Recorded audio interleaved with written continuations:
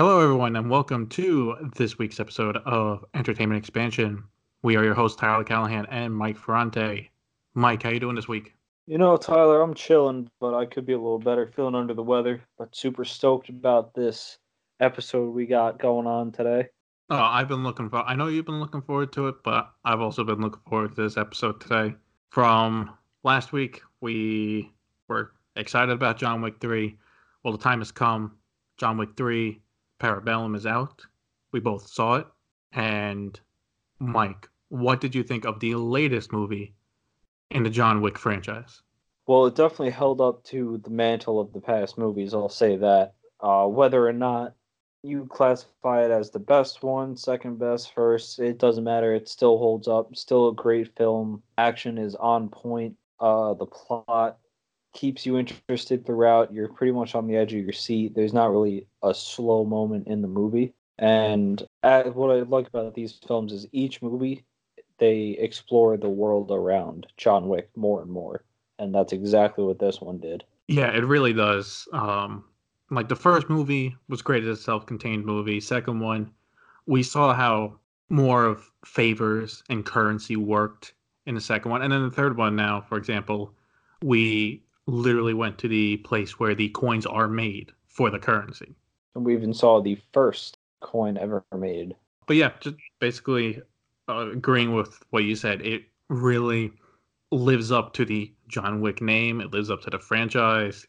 Everything from the action, the acting. If you at all like any of the first two movies, you got to go out and see this. Yep, you will not be disappointed. To go into a little more specifics, I particularly liked the first 30, 40 minutes of the movie where the setup of, oh, the hour's running out, what's John Wick going to do? And then I really like the tense countdown of you don't know what's going to happen when as soon as it hits, and then it's continuous fight after fight after fight until, he gets to a safe house and then is able to leave New York. But that's almost like half the movie, kind of, like about one third. Yeah, I wouldn't say necessarily half, because once he leaves New York, it continues being fast paced from there. Well, that's the thing. It felt fast paced throughout the entire movie. It didn't feel like it was about 2 hours. No, it was actually longer than 2 hours. That's the crazy thing. But yeah, no, the action, 100% on point. Keanu Reeves doing his own pretty much stunt work, not really stunt doubles used. Halle Berry was even doing her own stunts. A couple nice things about this film is you finally see the man at the front desk of the Continental be a badass. You knew he had it in him, but you didn't get to see it until this film.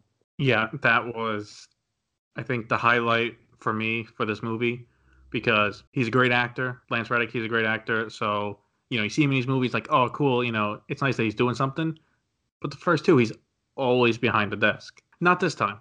And when it came time to do some shit, oh, he delivered. Oh, he did. That he did. So, Mike, what did you think of the new set of characters we got in this movie? Because this happened literally right after the second one. We don't see a lot of characters from the second one, such as Common's character or Ruby Rose's character. We instead have Zero, the assassin that was recruited by the Adjudicator and his people. We have the Adjudicator herself. What did you think of this new group? I thought it was entertaining. It was a slight turnoff for me is when they added more comedy into it. Like, I know you said you might not have had the biggest problem with it, but like Zero, for example, spoiler alert, he doesn't kill John Wick. It's the other way around. Shocker.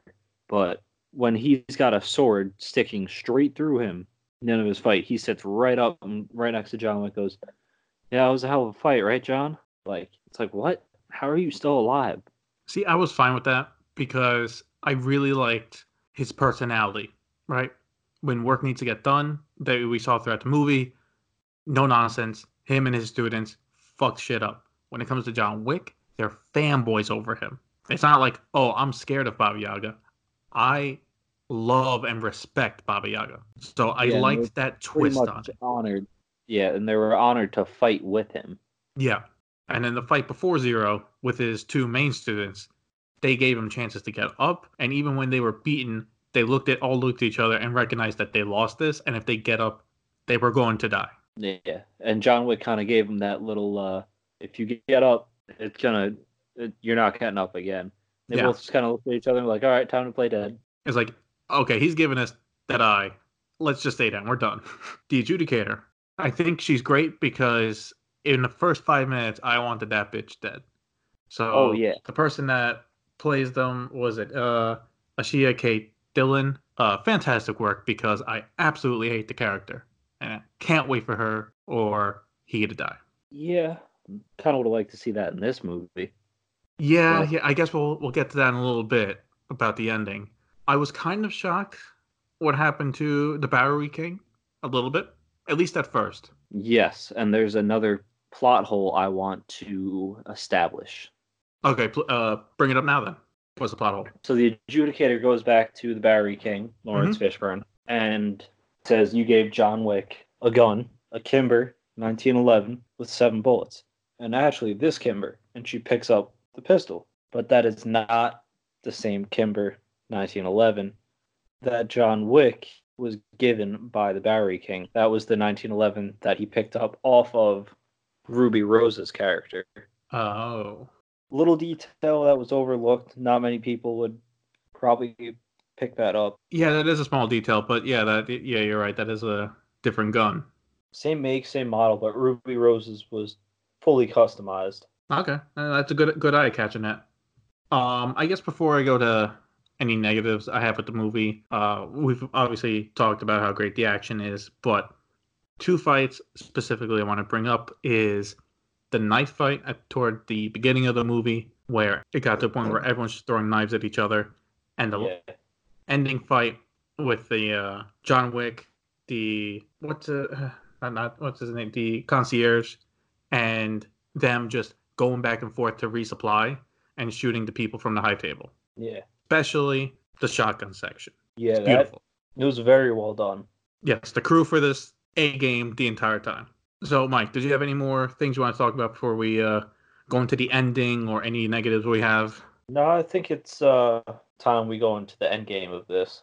Okay. Personally, at first, when I saw the ending, I wasn't a fan of it. I did not like at least initially, the twist of Winston shooting John Wick off the Continental. Yeah, The reason for this is it was kind of out of nowhere, but in that case, it's effective for a twist. But assuming Winston did not tell John Wick, we're going to have a situation now in the fourth movie where John Wick is going to go in guns blazing, try to kill Winston, and Winston will do the, typical speech of, "No, I meant to do it. I didn't mean to kill you. It's all part of my grand plan." And, John Wick will go along with it. And it's like, I mean, you shot me off a roof. I wouldn't be cool with it. yeah, but it goes into the whole. There's no way they were going to take down the high table in a night. There literally would have just been hordes and hordes and hordes of people coming. Agreed. Yeah. So there had to be some type of end game, and I feel like Winston worked it out with the Bowery King to have John Wick picked up and cared to immediately after he fell, because Winston only shot John in the body armor. You're right, and I just remembered another point that actually might support what you're saying. Before the final shootouts, and when the adjudicator comes back and asks for his final decision to step down, he's like, "No, I have connections here." And she's asking, "What about the other assassins?" He's like, "No, in New York."